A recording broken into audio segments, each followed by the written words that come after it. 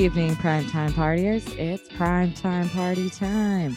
Welcome back to our hour of all things media and entertainment, live on the air at 9 p.m. at ptptshow.com and on your time, wherever you stream podcasts.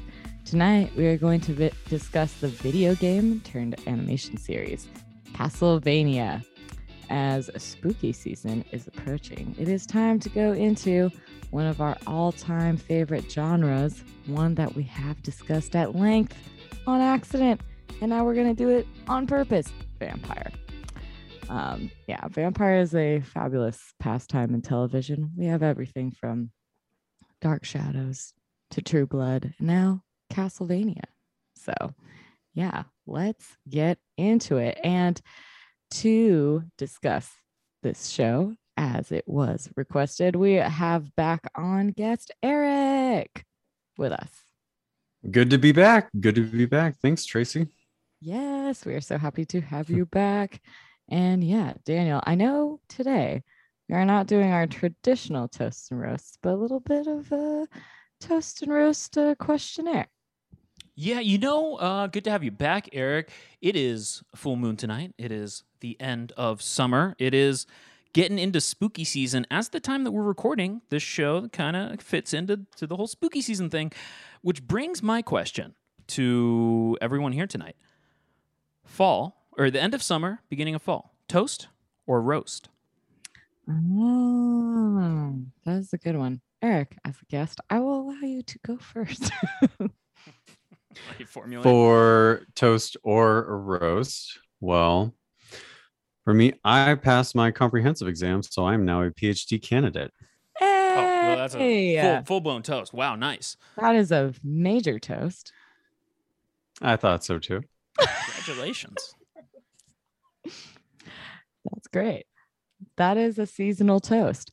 I feel like I know what you're getting at, Daniel, and I would say, as a San Diegan, everyone loves September because it's like the last month of summer when all of the tourists leave. So there is that. But I do also get this impatience, which will be the roast, of you can feel time passing, but the weather is staying the same.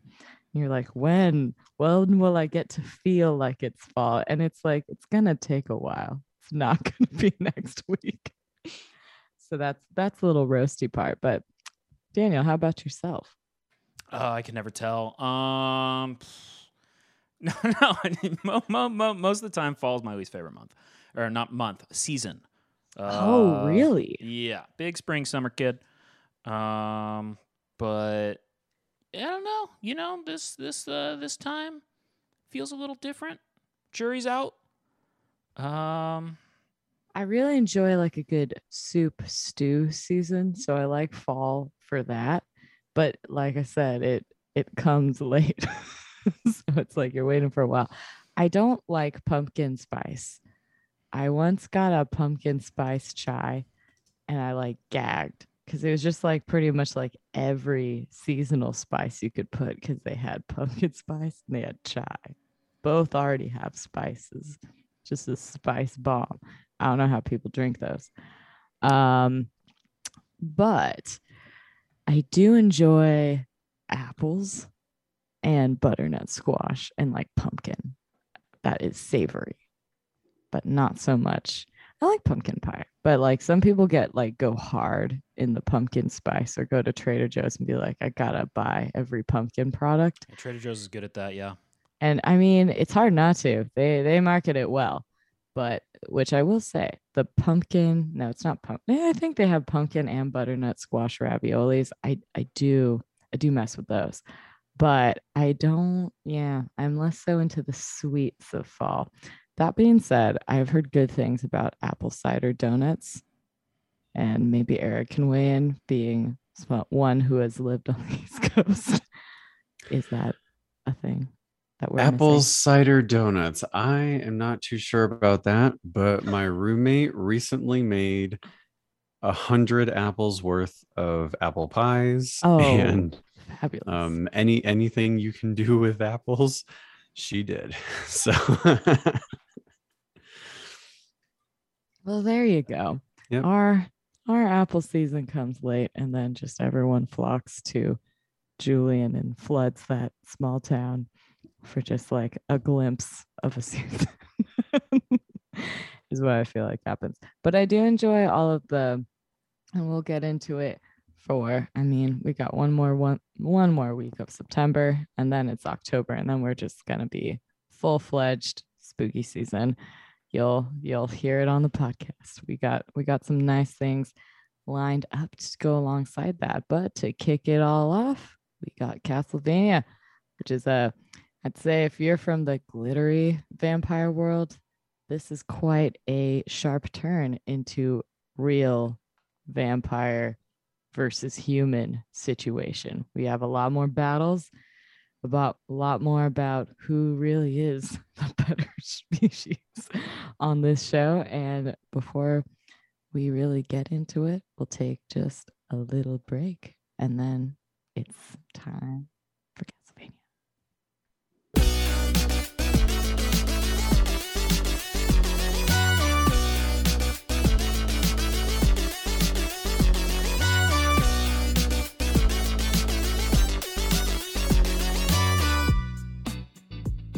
So, Eric, what made you want to chat this show on the podcast / why is it a show that you really love to rewatch?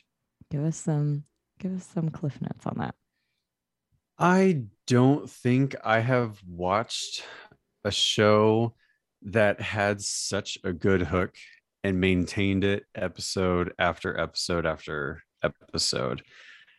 Some things did change in season 4, but setting this apart from all other shows, it really established a world that I think could easily anyone could be drawn to, like the art and the voice acting and the storytelling, and there was no wasted scenes.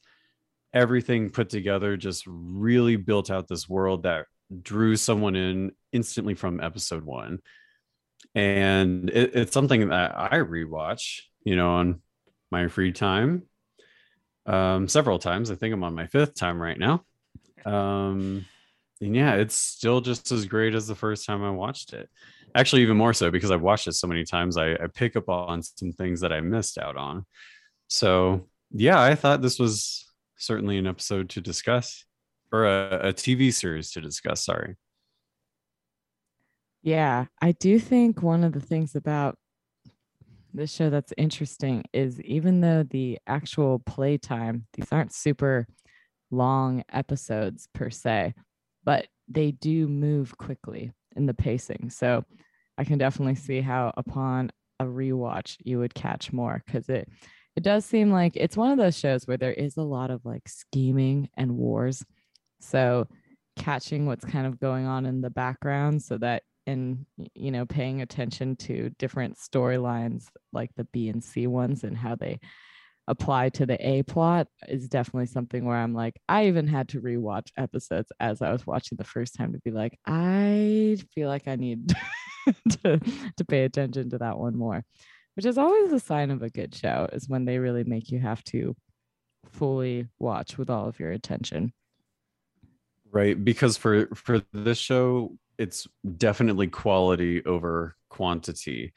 Not only the impact of, let's say, action sequences, but with not only just an entire conversation, but specific small phrases that characters say really show their intentions and move the plot along.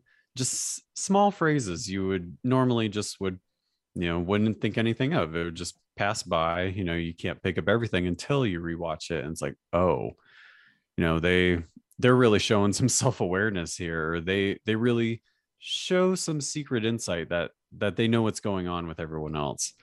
And it's just very, very interesting, I think, especially coming from a vampires and monsters action show based off of a video game. Yeah, this is, I feel like there's not a lot of quality video game to film adaptations that I can think of.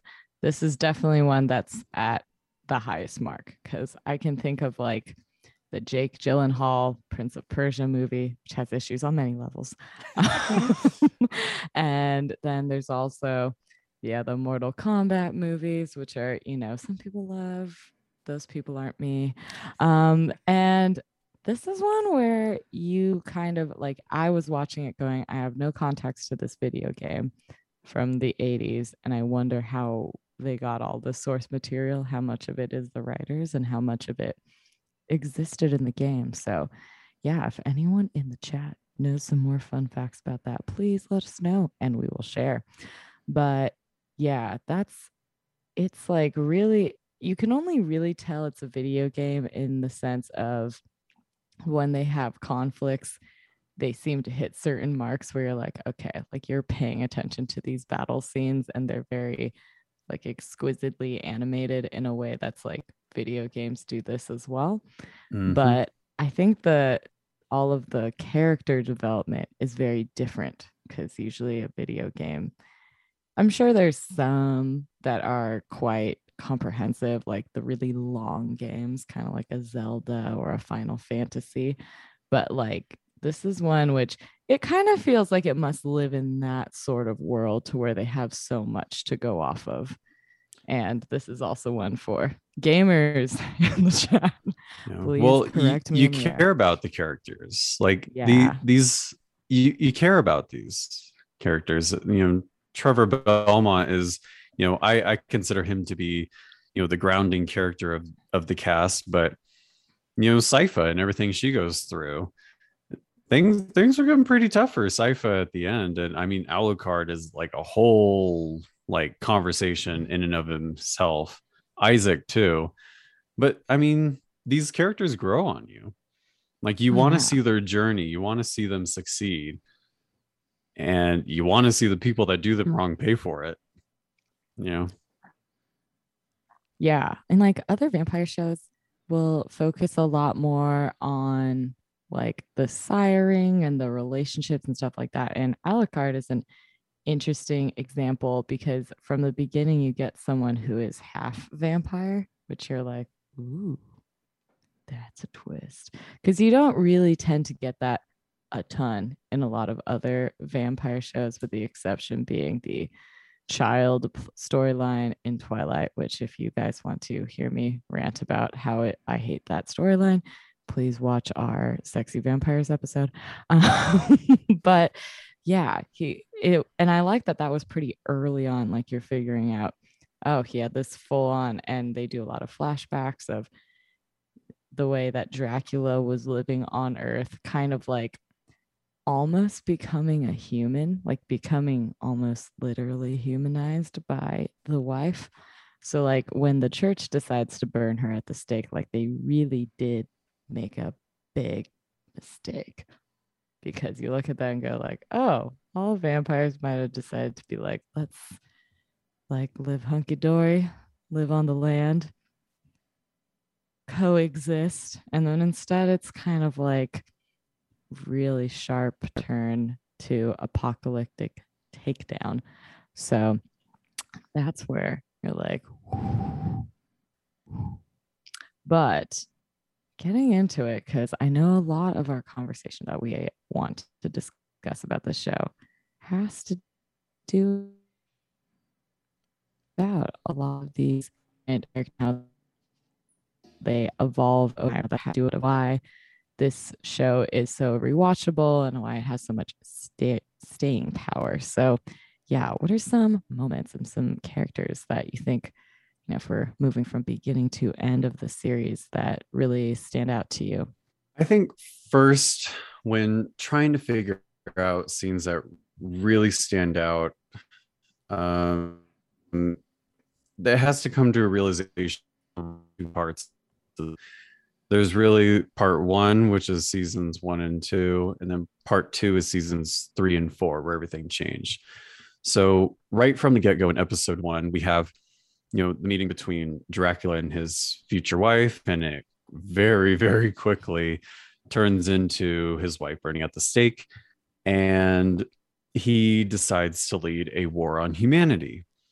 And Alucard, his son, is against this. They fight. Alucard loses, teams up with the other main characters, Trevor and Sypha, and now they're on this journey to try to stop Dracula from killing every human on Earth. And the final fight in season 2 is so good. For one thing, I mean, it's just very exciting action, but the impact that has on the characters. I mean, Alucard says before they even get there, I'm not ready for this, but let's do it anyway. Yeah. Like that sets the tone going into that fight. And they weren't ready. Dracula hadn't drink blood for a year. He was destroying them. And the art and animation and sound when the fight boils down to just Alucard and Dracula having a classic fist fight, I guess, between father and son, it was brutal, absolutely brutal and sad. I know Daniel has something to say about that. Yeah, this fight was tragic. This was the scene where I kind of understood what you were talking about with the show recommendation.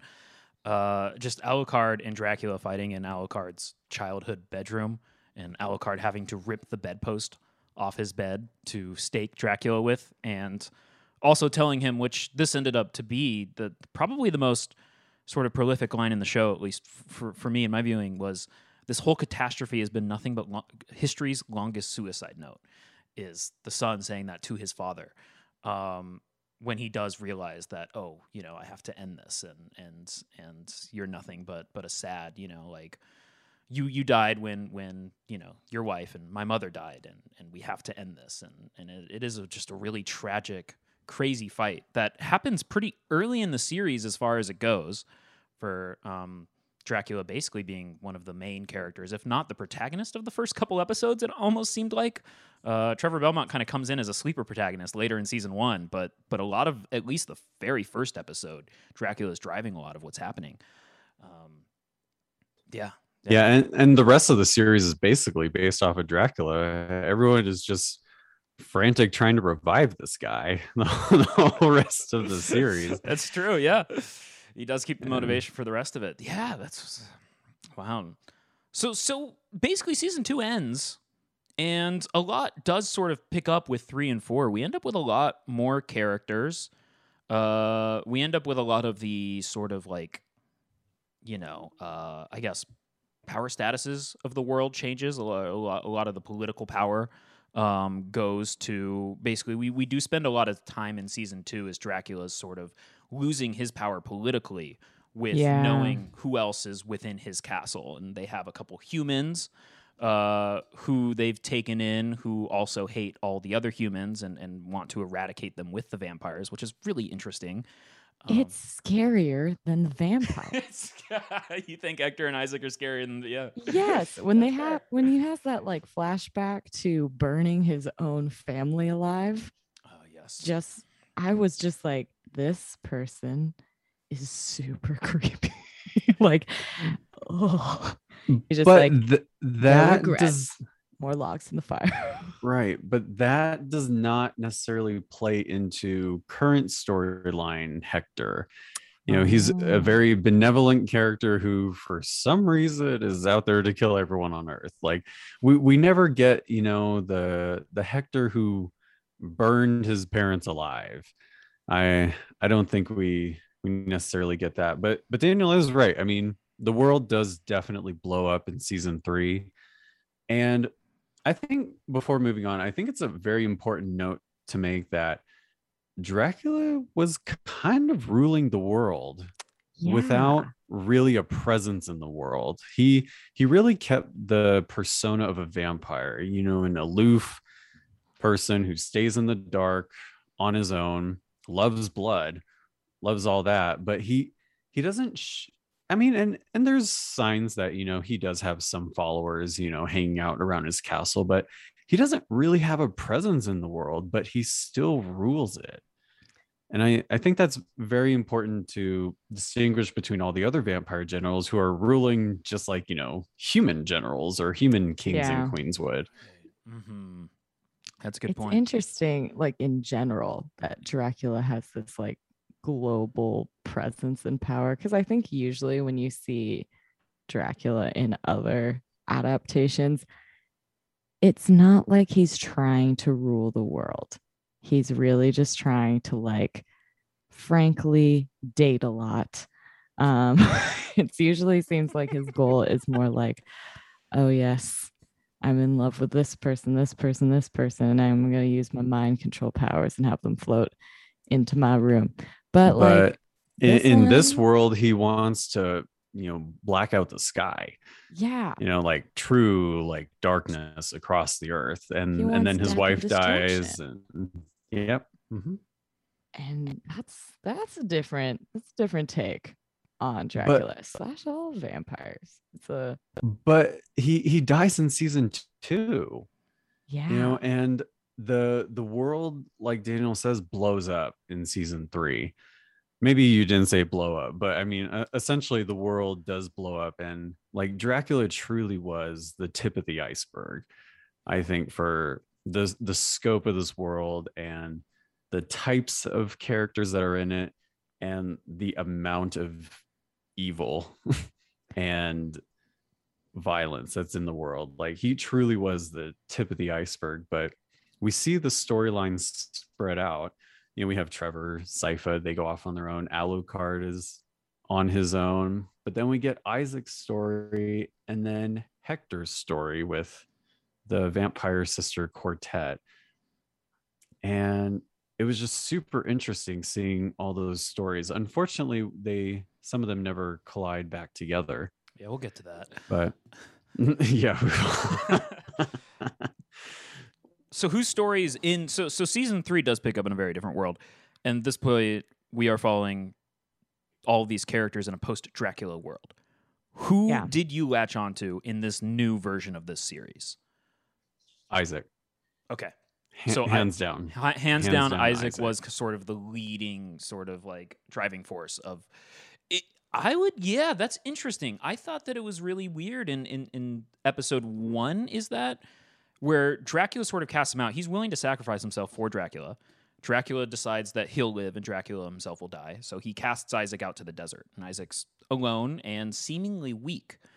And I thought it was really interesting and telling in that at the end of that first episode of season 3, where sort of like the bandits or whatever try to come and basically, sort of bully, for lack of a better word, Isaac, and we get a very long scene of Isaac showing them just why that's a bad idea and just how much physical power Isaac retains, just how good he is at fighting, and just how much sort of vengeance he has in him at that point. Yeah, like his relationship with the rest of the human world is pure hatred. Sometimes it's almost beyond hatred. He kind of takes a lot of the perspectives of the vampires have, where they basically treat humans like livestock. Isaac truly, wanted to follow Dracula's mission, which was to kill everyone. He thought everyone was a waste of space. They were horrible and they should be eradicated from the earth to purify it. And like throughout the story, like he just had a lot of rotten luck coming across people who just wanted to screw him over. And the whole time he just kept being reinforced. But then he starts talking to other people. He's, the first one he talked to was, he was a blind merchant who sold a lot of magical items. And that was like the first act of human kindness that Isaac's seen in a while. Yeah. But then, all the guards in the city he was living in want to kill him. So he's like, all right, no, everyone sucks still. But then he meets the captain. And what does the captain do? Reminds him of human kindness. And what could Isaac do if he just taught them? What could he really do? But then he gets off the ship and people want to kill him again. But things start changing even more, after he talks with one of his night creatures and he talks with a former forge master. The Miranda, Milanda. The way she says it in the show, it's kind of like Milanda. So I think It's you I'm nailed pretty a it. sure it's Miranda soft though. LR type thing. I think it's okay. Definitely. Yeah, and she was really the crux to what could bring the captain's viewpoints to Isaac, because she was not a good person.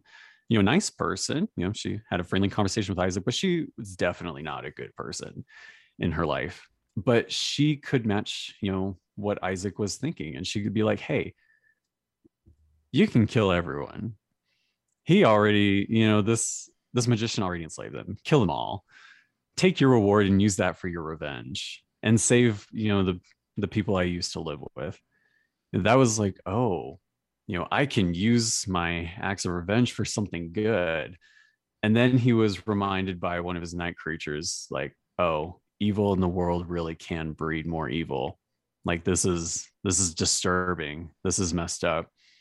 So I think from a collection of those experiences, and Isaac's journey was so fun to watch and so interesting. And it really made sense how someone who really wanted to kill everyone in the world could change, and no, I want to build an environment for people to be good. And that was a drawing point for me. Watching his journey, and the people or the things that he interacted with. I thought it was so fascinating. Yeah, I know that there are a specific moment of season 3 that Daniel also wanted to touch on. The episode 9, The Harvest. Yeah, so okay. So we have Isaac's story, and then in the meantime, Hector is with the vampire sister quartet, right? We're introduced to Carmilla in season 2 and her ambitions.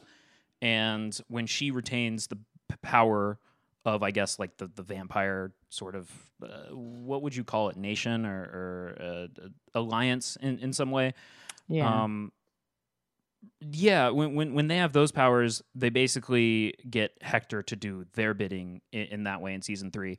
Before we do get to that and sort of like get to the point where we get to Hector's storyline, there's something else that happens with like Belmont and Sypha and this town that they go to. And this all sort of leads into this amazing penultimate episode to season 3.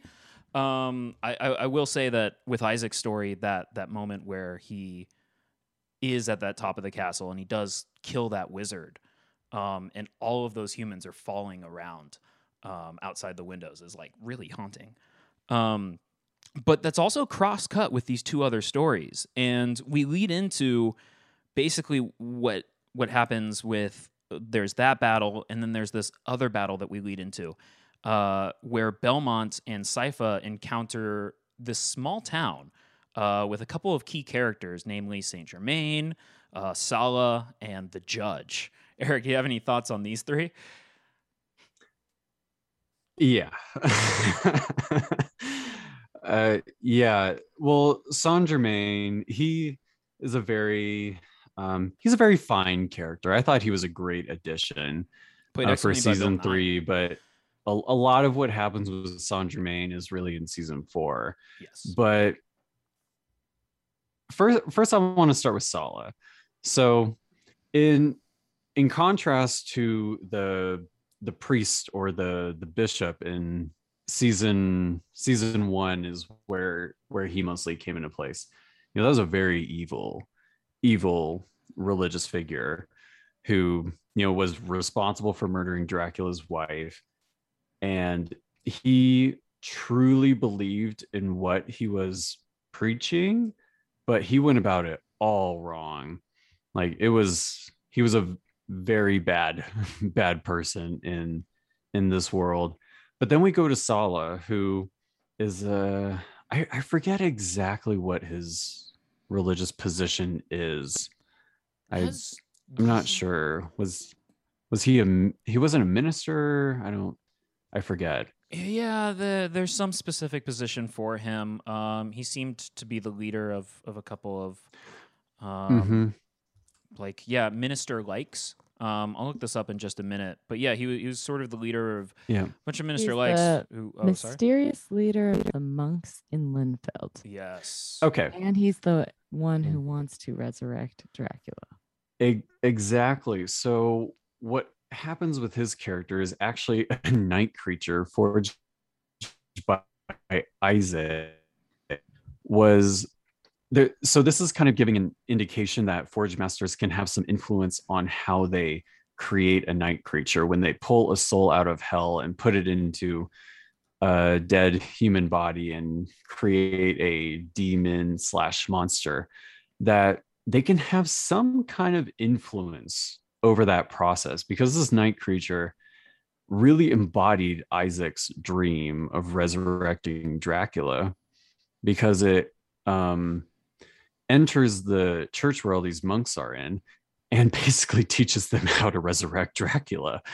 And Sala and the monks are really a victim in this situation, but it's in a way where they are exposed to this night creature's teachings, and there is some indication by Sypha that there may be some mind altering magic going on, but there is no indication of it. Like they really just seem like normal people who truly just have a better relationship with the devil and hell versus, you know, what they started out in their religious life as. And Sala's character is rare to see. I think from my experience in, you know, movies and TV, his character is very rare where he's not crazy. And there's very interesting dialogue between Sala and Saint Germain about, you know, the threshold of what is considered crazy and not between these two. I think it's very, very interesting and very grounding for these characters. But last but not least, we have the judge, who, in a world where there's so much heartbreak and so much violence and so many things happen to all these characters and the people in it, but when you find out what the judge is really like after he dies, it's this really, like, you truly want to be like Sypha, like, I want to get out of here, I never want to come back. Like, it's because you never saw it, you never saw this coming. There were cues and they tell you, but you never saw this coming, and it's just twisted. Yeah, he's a very twisted judge, jury, and sort of executioner in that way. It's yeah. His last requests are to burn down his house, and yeah. So he knows what he's doing is wrong. Right. He knows. Right. And there's a weird indication that he cares, like he doesn't want anyone to know how messed up he is, but he did it anyway. He's twisted. He killed all those kids, killed the kids in the pit under the tree, and he gets Sala that way too after Sala bests him. It's kind of poetic, it's kind of incredible. Yeah, it wasn't the fun game that Sypha thought anymore. It wasn't fun. Yeah, you know, going around and saving the day. That's something this show does really well. I really just want to take a second to appreciate how much time we get to see of Sypha happy before basically everything goes to shit in that matter. It's interesting, especially we talked about it a bit with the pacing of Isaac's story, and how we sort of like linger on, or we get a lot of time with a lot of his journey. We spend a lot of time with his journey over that season. A lot of those conversations, you know, whether it's with the Forge Master, Fly's Eyes, you know, with Sypha we get that, but we get her in her sort of like at the end of season 2, beginning of season 3. We get her in this happy space of just like having her plans and being on top and being very capable and finding, you know, a man that she's really comfortable with. And she was in her honeymoon phase. Yeah, that's a great way to put it. Yeah. Yeah. And seeing the judge's house sucked her right out of that, huh? No. Yeah. It wasn't it really wasn't fun anymore for her. And after that, it going downhill from there is kind of hard to do, but it stayed down. It stayed down for a long time. And yeah, then everyone feels like they're turning into Trevor Belmont. Everyone does. Yeah. Everyone realizes why he was drinking and, sleeping under trees and being a messed up character in season 1 because they realized what his life really was. Because they were living it. Yeah, that's when she's depressed and they're riding away from the town, and she's like, "What just happened?" And he goes, "Well, we've spent the last few months living your life. Now we're living mine." And yeah, and then to your point, every character, or at least Alucard, will say it in season 4. Oh my God, I'm turning into Trevor Belmont. Speaking of characters down on their luck, let's turn our eyes to Hector in season 3. Because we have another character, a very important character, that we have not spoken about on this show yet with Lenore. What do you think about that? It's just season 3 to start. Hector or Lenore or both? They're kind of hand in hand at this point, right? Right. So Hector comes in season 2, was completely... Well, I'm trying to talk about whether he was manipulated or not.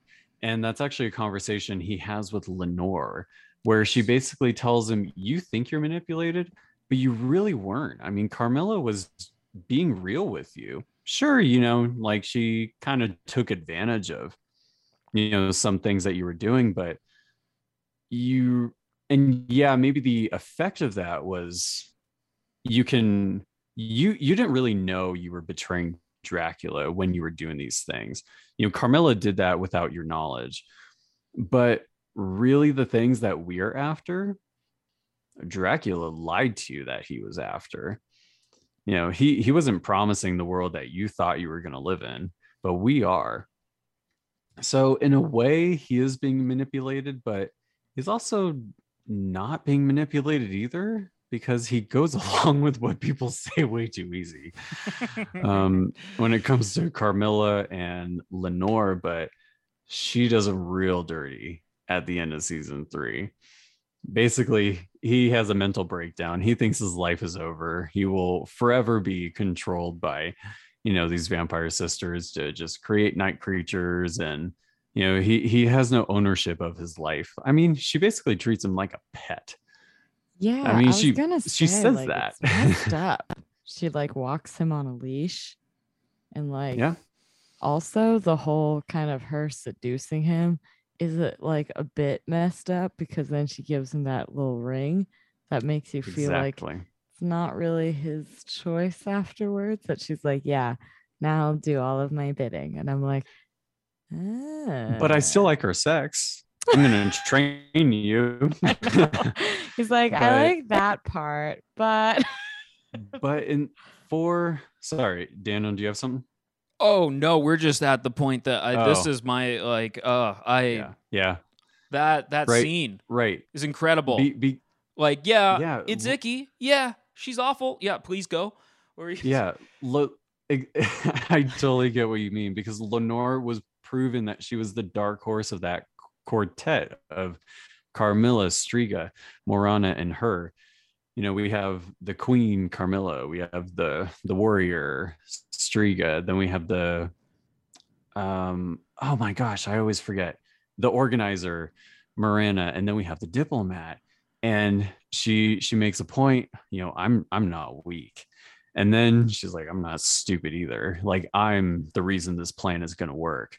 Because ultimately she solved the Hector problem, and she showed like she was smart and she wasn't weak.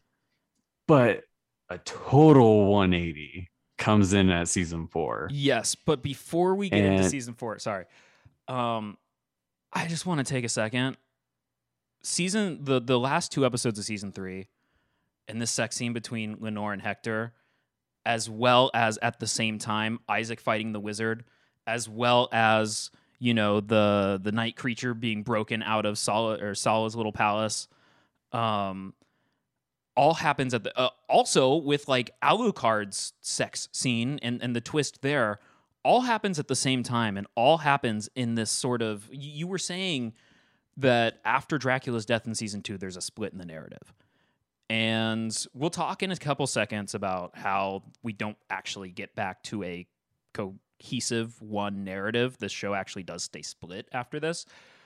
But from an editing standpoint, from like an actual sort of like watching a television show standpoint, the way that they cross-cut those 4 storylines at the end of season 3, the way that there's so little dialogue in the Harvest episode, and you just watch these battles and these sex scenes build up and build up and build up, and then you watch Isaac win his battle, and you get to a point where once the battle's over, these 2 sex scenes are still going on, and like, you've gotten the one climax, but then before you get the others, you do get these twists of like, whoa, these become power struggles. Whoa, like all of this stuff that like Hector's just said to Lenore, like she has totally manipulated him.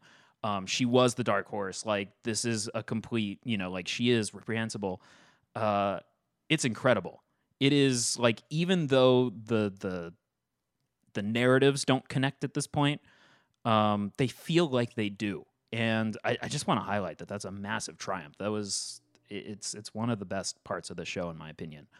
But yes, we have much to talk about. Right. I mean, we haven't even really talked about Alucard yet. Not a No, lot. I mean, no. this pretty much by the end of the series, you can consider this like an ensemble cast. Yeah. But I mean, he's one of the, the trio. He's one of the front runners for the Castlevania franchise. And I mean, he's having a really terrible life. I mean, his mother died. Yep. And then immediately after, he tries to fight his dad to the death, trying to stop him from genocide. And then he loses. And then he kills his father all in the span of 1 year. Right. And then he's, alone again.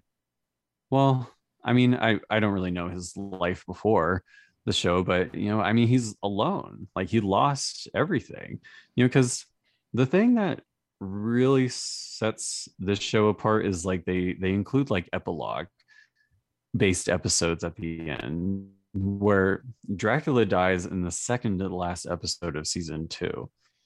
And a lot of the climax moments, some very few things do happen after those climax moments, but he has it really tough. And then he met like the 2 twins, Taka and Sumi, and they just turned out to be hateful, people as well. Yeah. Super creepy. But yeah, I mean, he truly felt he was making a connection with people. And I mean, he staked them at the end of season 3. I mean, he truly was going to the dark side. Yeah. Like fully going to the dark side, just like his dad. And that to me, the first thing I thought of was 5 seasons. There has to be 5 seasons. And Alucard has to be like the new Dracula figure by the end. Yeah. But I mean, we never got that. Another character that had a huge 180 in season 4. But they were so careful to show, the trauma this character was going through, and how it's somewhat understandable that he started staking people he was living with for at least a few weeks. Yeah. And yeah, just a sad character. That voice acting for Alucard was incredible. Like everything out of his mouth is like, out of the voice actor's mouth was just really showing how like Alucard is kind of like dead inside. I mean, he really is sad. Mm-hmm. And yeah, very incredible character. Like definitely like Isaac is what, really drew me to season 3, but I was always rooting for Alucard the entire show. I think he has that effect on viewers. Yeah. Well, we didn't get your 5 seasons, but we did get a 4th. Where do you want to start? Yeah. There had to be a build-up for through season 4 based on the pacing of season 3. There had to be a build-up to season 4, and then they would come back together season 5. But hey, it's just Right. Eric's, Eric's thought experiment. No, I expected. The ideal world. Yeah, I'm kind of with you on that. I expected everything to come back together in some sort of way, but ultimately, the last 2 episodes of ultimately season 3, episode 9, The Harvest, is the last time that the series or that the storylines felt like they were together, at least in my mind. I mean, at least Alucard's storyline does link back to Trevor and Syphus, so there's that much. True. But what about this? What about these vampire sisters? What about Hector? What about Isaac? They all come together too. How does that go? Right. They do come together because even though Isaac is going through huge, you know, philosophical changes in his life, I mean, he still wants to get revenge for Dracula. This is someone he truly idolized and respected. I mean, that was part of the reason Dracula threw him into the desert through his transmission mirror, because Isaac was willing to give up his life for his immortal one. I mean, and he was so bent on revenge that it really took him. He made up his mind how he wanted to live his life, but he needed to do this thing, because of his resolve, to honor Dracula's memory. He had to go and, get revenge on Carmilla. It always, I think there are hints that he was never going to go there to kill Hector. I think they needed to reconcile something, but it was never to like the point of one killing the other, even though that's what Hector thought. But I mean, they said it themselves, like, why should we make friends with each other if we're planning on killing all the humans in the world?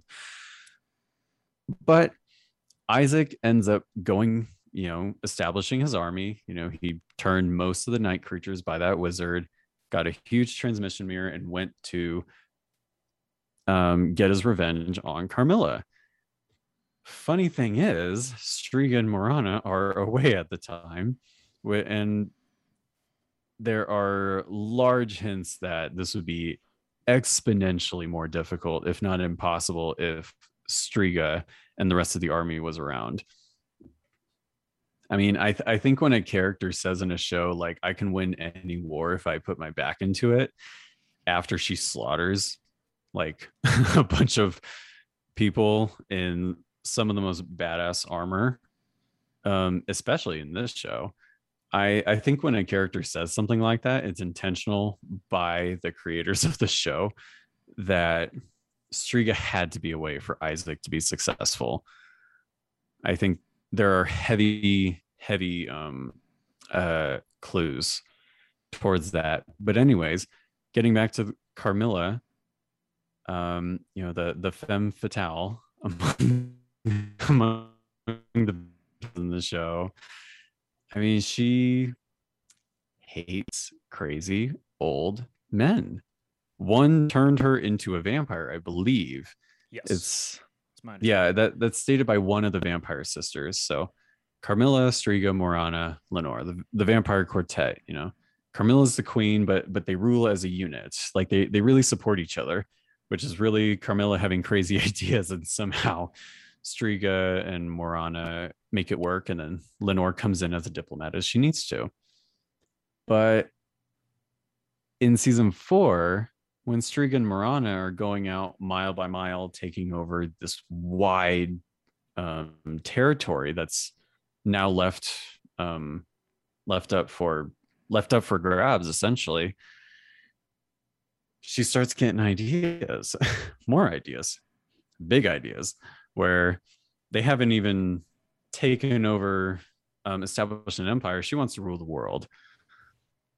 And she starts becoming into this crazy character that she hates seeing in so many other characters in the show.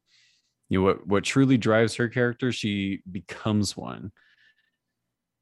And it's slightly inconsistent with her in season 2 and some in season 3. We don't really get a whole lot of Carmilla in season 3, but she is bold but careful in season 2. She was not afraid of calling out Dracula in the middle of, a meeting with all of the generals, everyone in the castle. She's not she is bold enough to call him out that, hey, you never turned your wife into a vampire. But she was extremely careful. No one saw her plan coming. Nobody saw it. Even Hector. Right. Who should have seen something.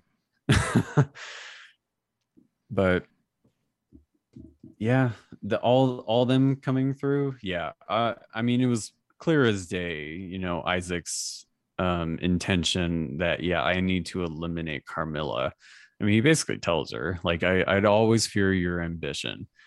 And it is true. The character that was established in the series, I mean, you cannot trust Carmilla. She does not, nobody rules Carmilla. Right. And she's always going to want more. And I mean, he already attacked her castle in a full-blown war with her. So I think Carmilla versus Isaac was meant to be, but yeah, she went out like a boss. Like okay, a true so that boss. worked for you. The end of the Isaac storyline, the end of the Carmilla storyline all worked for you. How we got to that storyline, I did not like how Striga was just thrown off on the wayside to, take care of some farmers and then realize this is going to be a lot of work. I don't want to do it. I did not like that.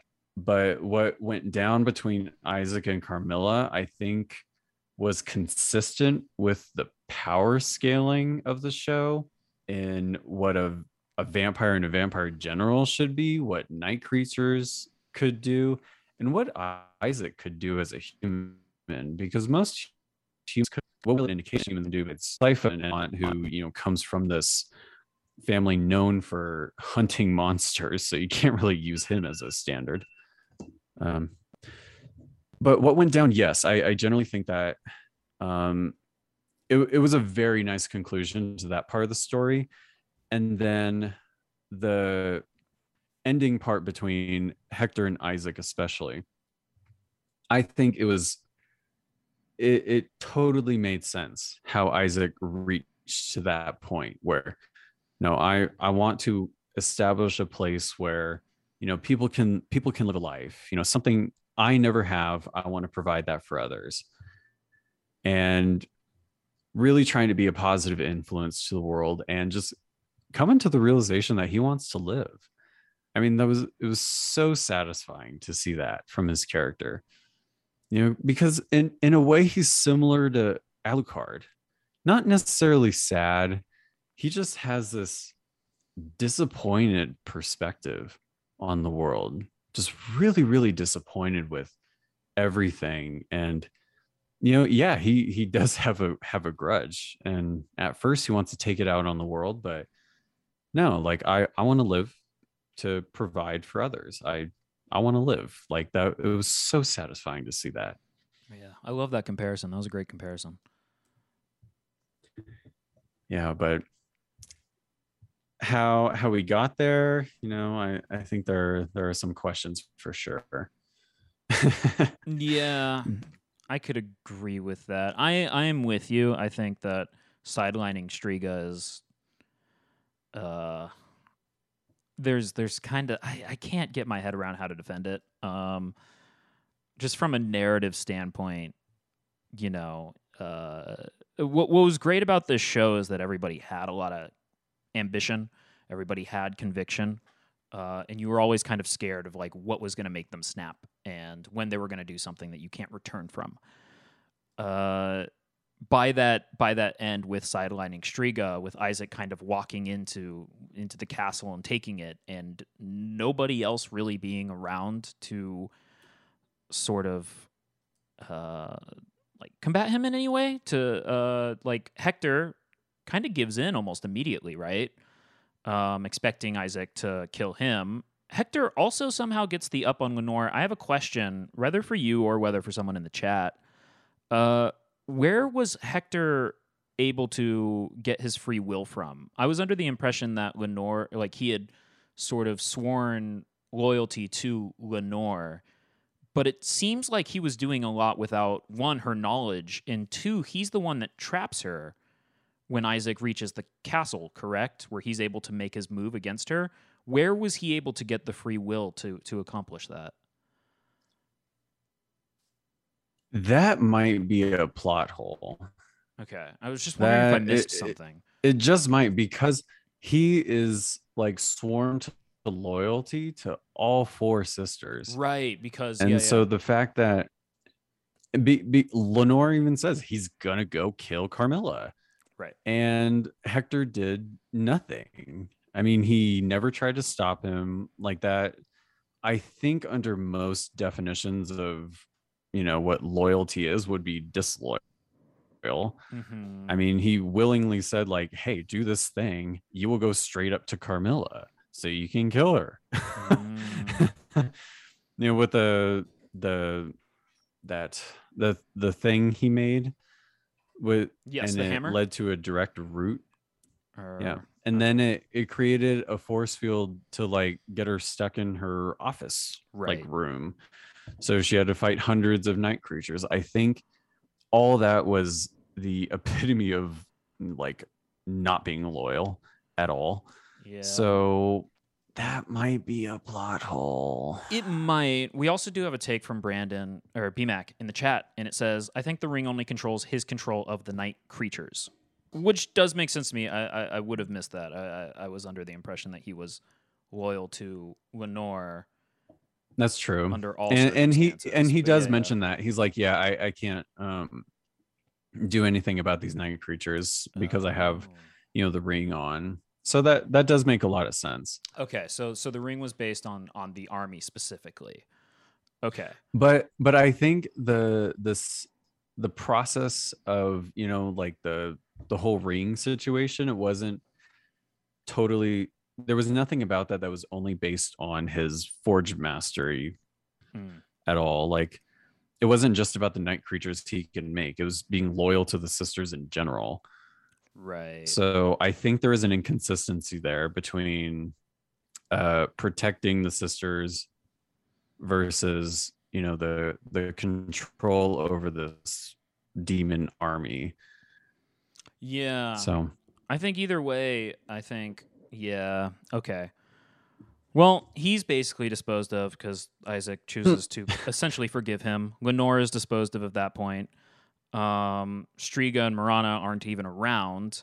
And Carmilla has been slowly kind of going mad, isolated, away from all of her political conquests for far too long. So while I'll agree with you that when Isaac does reach that room and when they do have that fight, it is a rather great visual fight scene. I was never doubtful of Isaac's ability to sort of come out with a win there, and quite a satisfying end for his storyline.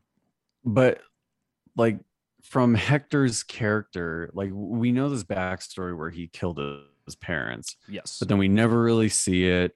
But then all of a sudden, somehow he makes a force field around Carmilla's office room to get her stuck there. Doesn't how like really Carmilla didn't know? She was left alone this entire time in her office drawing plans of like maps of the world. I don't see how he would have had that time. I mean, they have superhuman hearing. I mean, Carmilla even says in season 3, like, I can hear you through like, what was it? Like several walls and like 4 snoring boys or something. Like superhuman hearing. No one's going to hear him making a spell around your office. Perhaps not. I don't know if this feeds into this at all. But it sounds like we're in agreement that a lot of the motivations and a lot of the convictions of the characters are weaker and consistent within the 4th season. It seems to me, whether this is sort of a like a direct theme or not intentional, I suppose is the word, is from my perspective, and a lot of the reason this is a lot of like early in season 4 too. The characters seem like they are, the attitude wise, done with the story after the season 3 climax. Like I guess Dracula's resurrection the first time was failed. Saint Germain's still trying to figure it out, yes. But I mean, the Trevor and Sypha aren't very happy. Alucard's still sad. Carmilla is just beyond her ambition. And for the most part, when we are following Striga and Marana, we are sort of like questioning, how necessary some of this is. Most of Lenore's storyline in season 4 is questioning how necessary some of this is. I don't know if I'm remembering this right. A lot of Hector's conversations were only because Varney was calling everybody, trying to get them interested in the storyline. I'm just wondering if a lot of the carelessness might have come from the fact that the characters were, like I said, I caught this attitude that nobody really had sane ambitions. Nobody really cared about their end game at that point. I'm not sure if that translated across the board, but that's kind of like what I got from it. Like Lenore very quickly just wants to nope out after one conversation with Carmilla. And I don't know, Carmilla was just left alone drawing maps for far too long. I don't know how that happened, but it seemed like everybody was over her by the time she got one done. Yeah, I mean, she became Queen of Styria for a reason, and not just because she was left alone in a room, like going mad. Yeah. No, that's so the yeah, whole thing.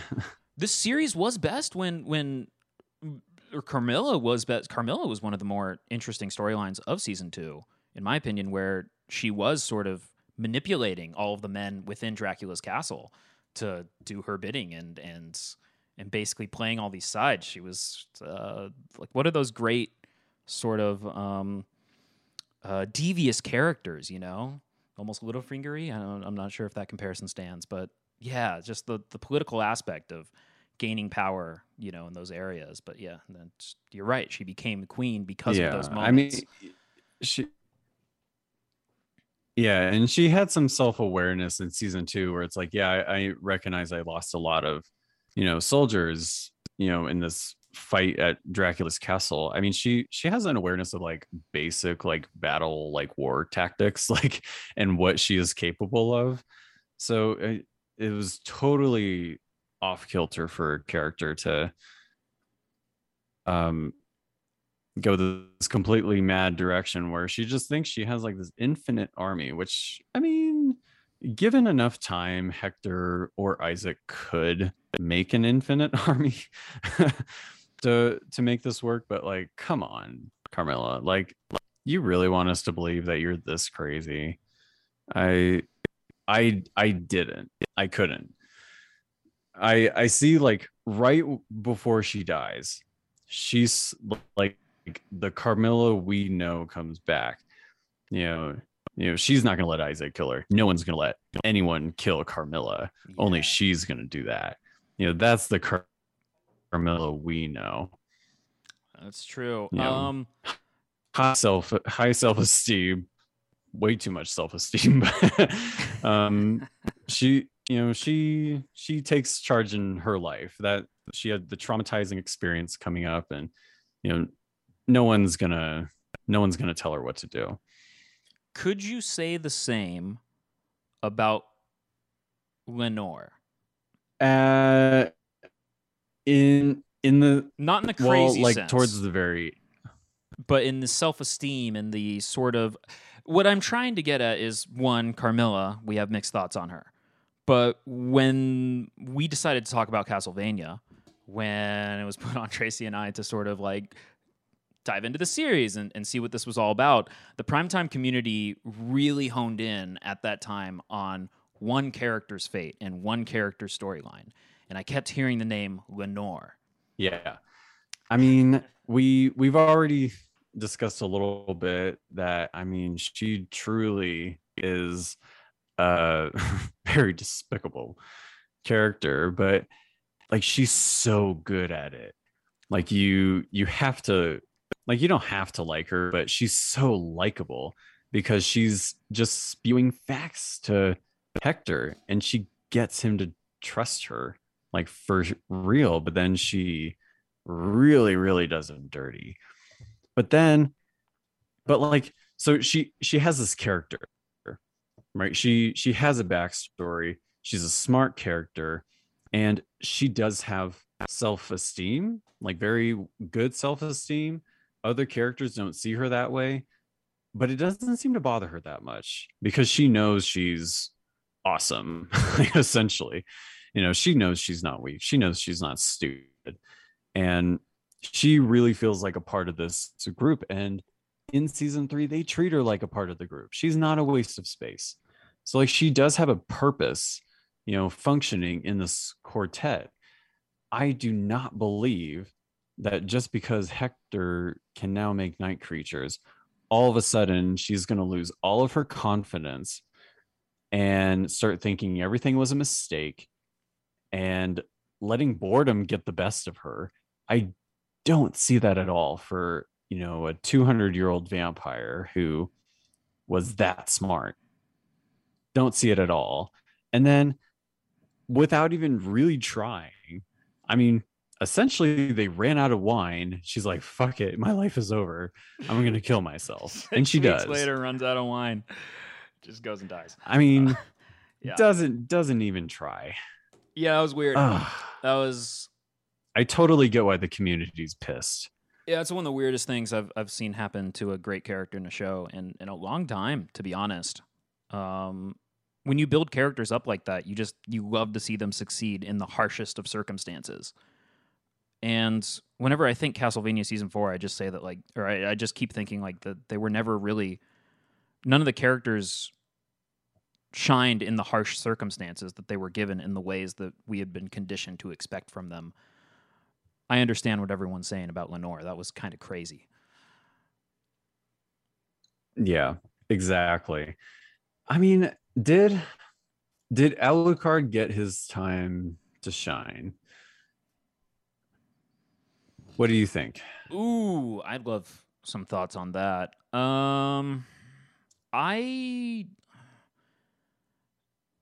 Alucard essentially is an interesting case, right? And I'm kind of formulating this as I go. Let me know what you think. Alucard, like Dracula, obviously was a lonely person. He didn't have too many people he could trust and was pitted against many beings in the world, many people in the world. Alucard was cold like that when we met him. Found friendship through Trevor and Sypha.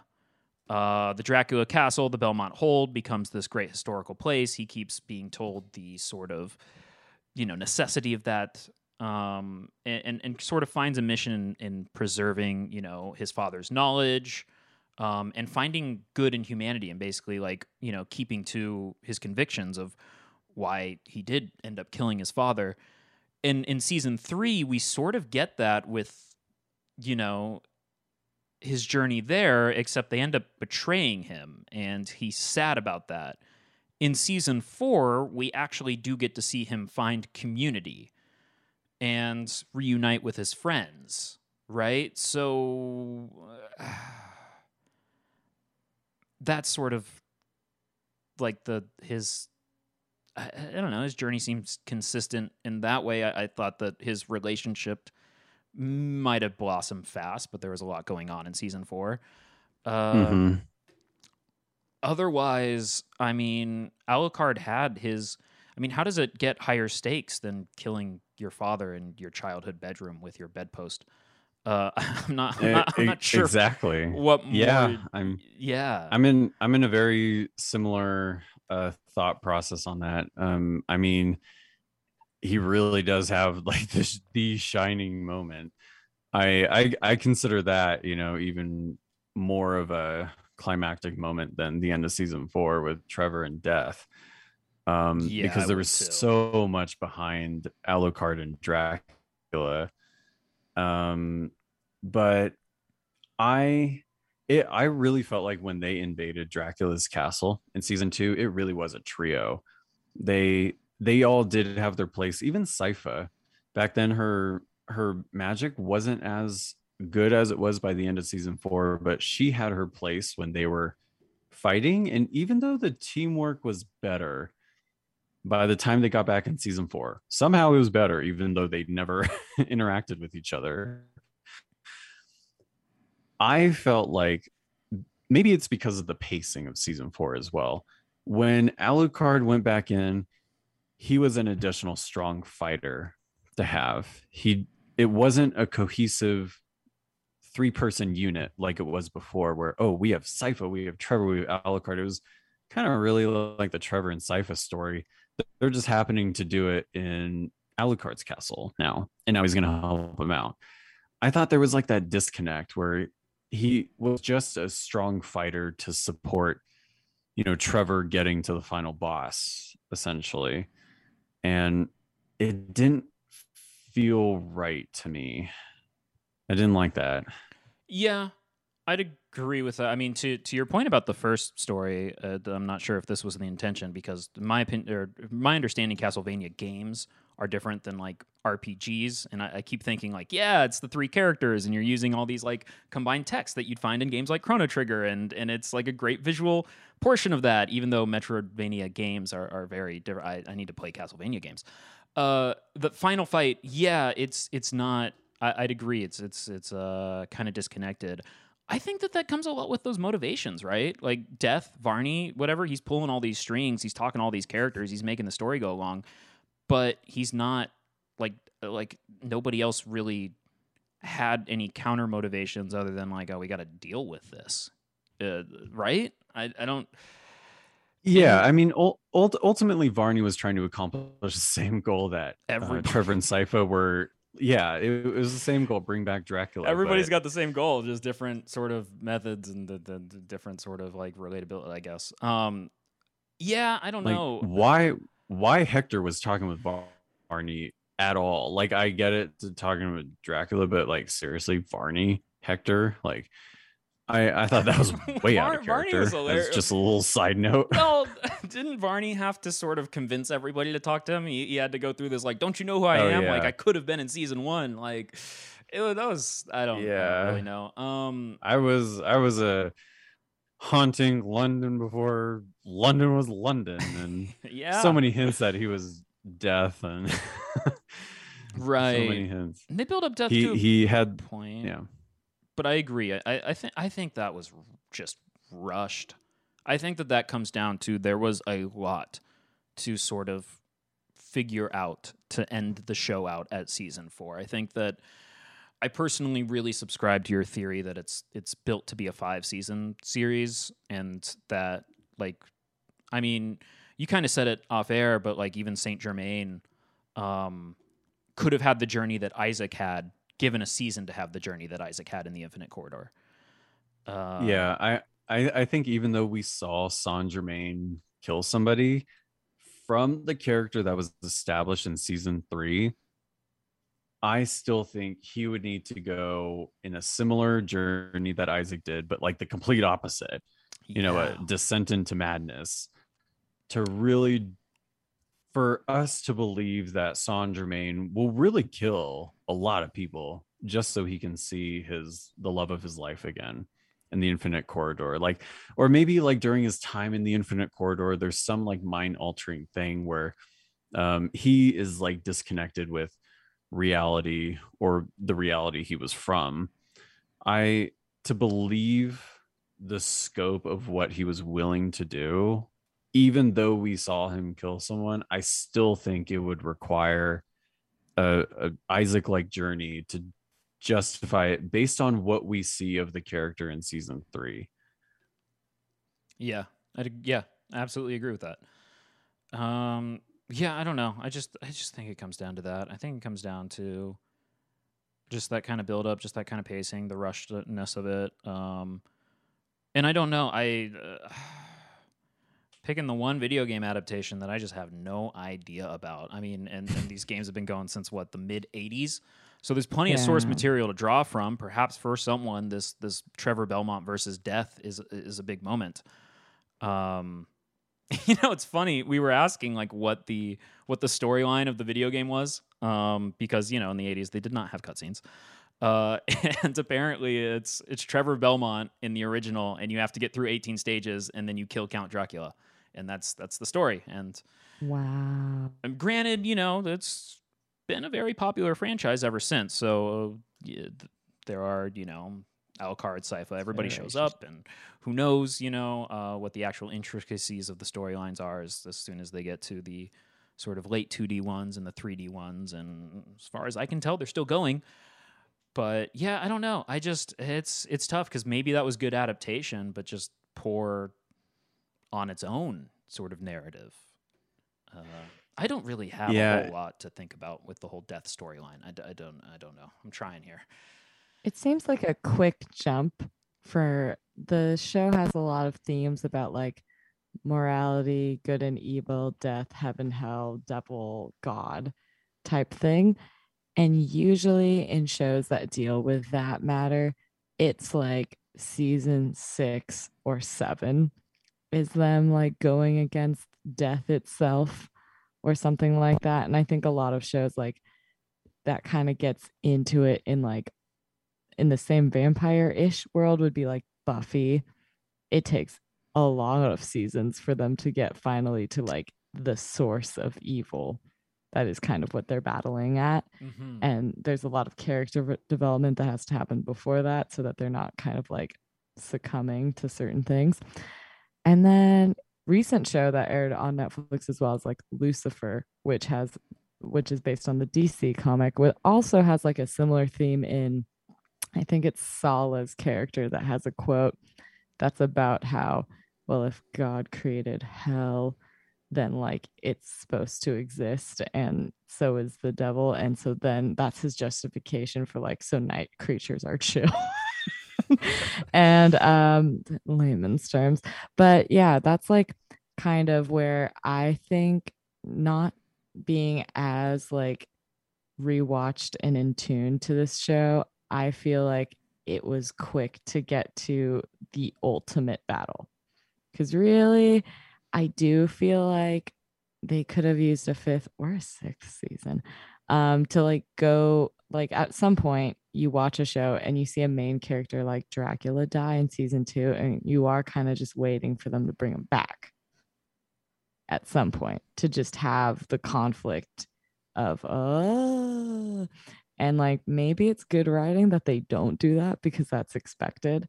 But I think that's like, it would create like a tension for them to like redo and then get to this ultimate. There just seems like there's a missing challenge in between the two, because it seems like they kill Dracula and then they're more having the issue of being very factioned, and it's a lot of people's like battles for power, which makes sense. It's almost in that similar like, Game of Thronesy, Lord of the Ringsy type way of like who's going to win and be in charge of the vampires, in charge of the land, etc.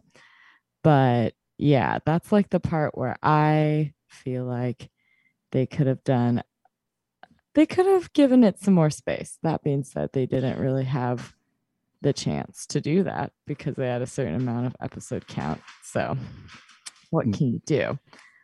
But what about the end of the show? Despite all this, the end, and where Dracula and his wife are back. They're back. They did it, and they're together, and they're not in hell. They're not in hell. I mean, what did you two think of the ending, like the true ending with those two?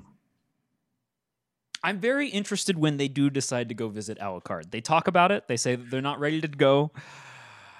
I would be very interested to see Alucard reunited with his parents after all we saw him go through.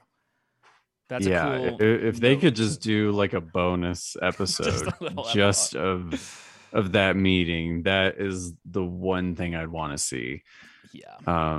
But it just goes back to how sad of a character Alucard is. Like his parents are like, no, like he's traumatized enough, and they don't even know about the Taka and Sumi stuff. Yeah. I mean, but I mean, essentially, he watched his parents die like twice, like because they were brought back as like the medium or the homunculus, um, the true goal of alchemy. I mean, he watched his parents die again. Yeah. And he never even had time to like cope Hang and out. deal with the first one. Yeah. Because he's had so much trauma. Yeah. And so I totally see how, and I thought it was such a good decision for the creators of the show to say no, like he needs his time. Yeah. Because like they know we want it. They know we want to see these characters together, but no, that really made sense for good parents. And I mean, Dracula lost it after his wife died, but they really seemed like they were good parents. Yeah, and they seem together and happy, and it lets our imaginations run wild. The fact that they sort of give us the fact that will one day happen, but we have to sort of take the clues that we've been given through the story and build that scene ourselves as the epilogue, and that is cool. As far as like, yeah, they're not ready, and yeah, this is this happy note that we get to end on, with these two that really kickstarted this crazy series. Yeah, and I just thought it was so nice just to see those two together, like, and not in True. hell. Yeah, we didn't get to see that for a long time. They finally made it back together. Yeah, I mean, that was very tough for Dracula's character. I mean, he not the best of person, but hey, his wife made him a better person, and they made each other better, and they trusted each other, and they love each other, and so it was very, very nice to see them back together. Yeah. I feel like the show does take you on a roller coaster of morality. And so that's kind of their way of showing an example of people figuring it out eventually, even if that journey was pretty twisted along the way. Any last thoughts that we have on Castlevania? I mean, we covered a lot. I think we covered almost the entire most of the show. characters. Yeah, I think in a similar way that Salo was for season 3, I think Ratko is for season 4. I think his character on paper is very basic, but the implementation of his character like spoke volumes for, yeah, I mean, we're throwing around these, we're doing war here, we're doing battle here. No, like this is real war. I thought that was a very good way to set or to change the tone really in season 4, where Trevor knew all along, but Sypha's really starting to see what war is, and the evil in the world, and Ratko is that evil. Like he just a side character who is oft a little too quick, but I think he would be the last character to cover for me. I think is he needed to go. Like that's a very scary character. Like he cannot stay around. He cannot stay in the story. Like he had to go.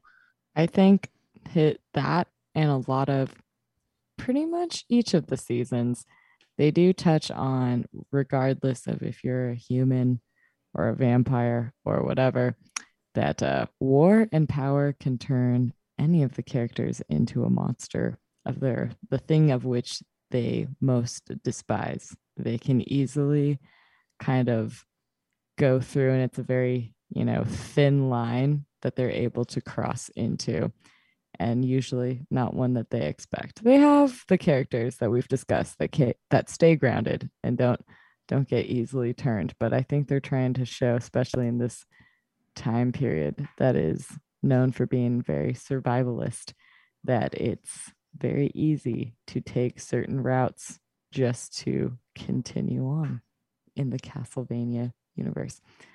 And on that note, this episode has been pretty good, pretty extensive. I do feel like it took me a minute to realize that Castlevania is kind of like a riff on Transylvania, but it's on castles. Kind of punny, and I like it. But Daniel, bring us home. Gotta sell those cartridges. This show could not have been made without the following amazing people here on Primetime Party Time. Thank you for joining us tonight. We had our artwork done by Fen. You can find her at Fen Latte on Instagram. Our theme song was done by Jay Wright. Find him at jwrightmusic.com. Website with extra thanks this week to Coco. Production manager is BMAC. And guest starring Eric. Thank you for coming on and talking about a community favorite with this one. Of course. Always fun to come on. Thanks for having me. Yes, I know. And this show has definitely been one that's, multiple people were like, I can't believe you haven't seen this show yet. It's a good time. Well, if you want more Primetime Party Time, catch us next Monday here at ptptshow.com, 9 p.m. Pacific, or wherever you listen to your podcasts. That's going to be it.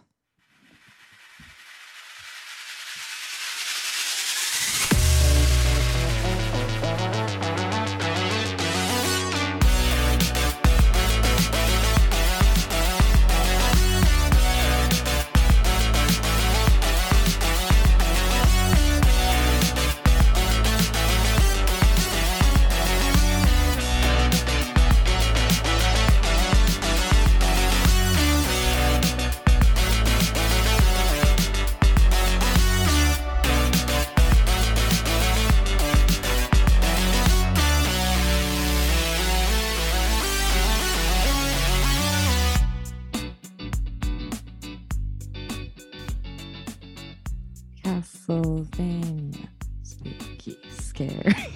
That's the song. That's definitely it. That's what I heard every episode. The first of many.